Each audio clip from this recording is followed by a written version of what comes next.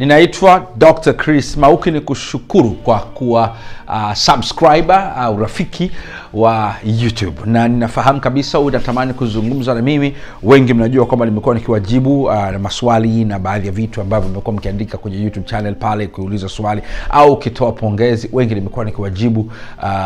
Unaweza usisite kuandika kitu ambacho kiko pale, na kama una shida au uhitaji wa ushauri, basi utapewa namba za namna gani unaweza kufanya procedure ya ushauri. Au kama unatamani, namba ni 0713 407182 0713 haitumi message, unaweza kupiga kuuliza namna ya kupata ushauri. Naomba nikuulize, je, wewe ni mzazi au je, wewe ni mlezi? Una mtoto ambaye ni mtundu au ni mkorofi wa umri mdogo? Yamkini umekata tamaa au yamkini unahitaji msaada. Leo nina msaada wako utakao kusaidia.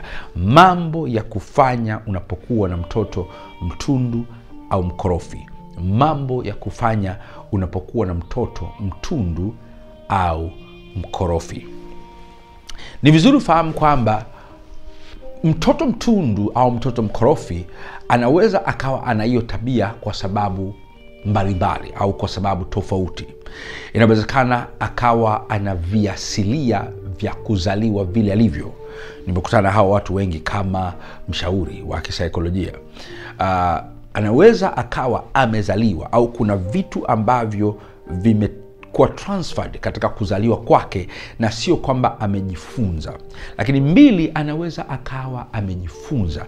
Anaweza akawa amepata kwenye makuzi yani namna ya aina ya malezi, kama ile lineage parenting, katika zile aina 4 za malezi. Labda wazazi wamemdekeza au wamemuonea au wamemnyanyasa au wamemtenga, akatengeneza tabia fulani ya utukutu au korofi. Lakini pia yawezekana akapata nje ya nyumbani, shuleni, marafiki, peers, la wamekuwa bullied kule shuleni, amenyanyaswa au ameonewa na watu wa nje ya nyumbani kwake, au amefanywa kitu kinaitwa sexual molest, amenyanyaswa kijinsia, amenyanyaswa kingono.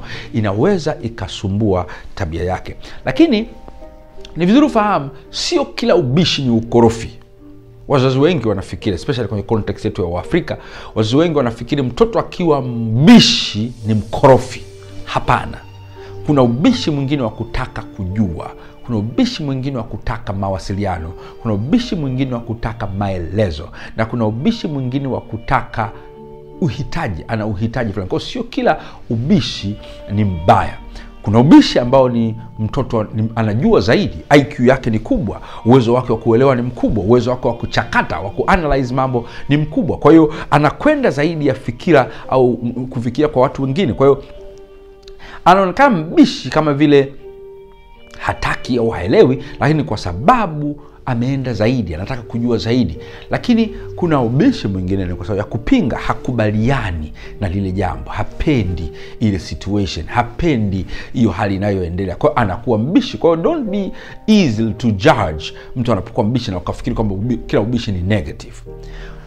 Mambo yafuatayo yatakusaidia nini cha kufanya unapokuwa na mtoto mbishi au mkorofi. Lakini pia ni vizuri ujue kwamba utundu unaouona mara nyingine, utundu unaouona au korofi unaouona kwa mtoto wako, mara nyingine ni ujumbe.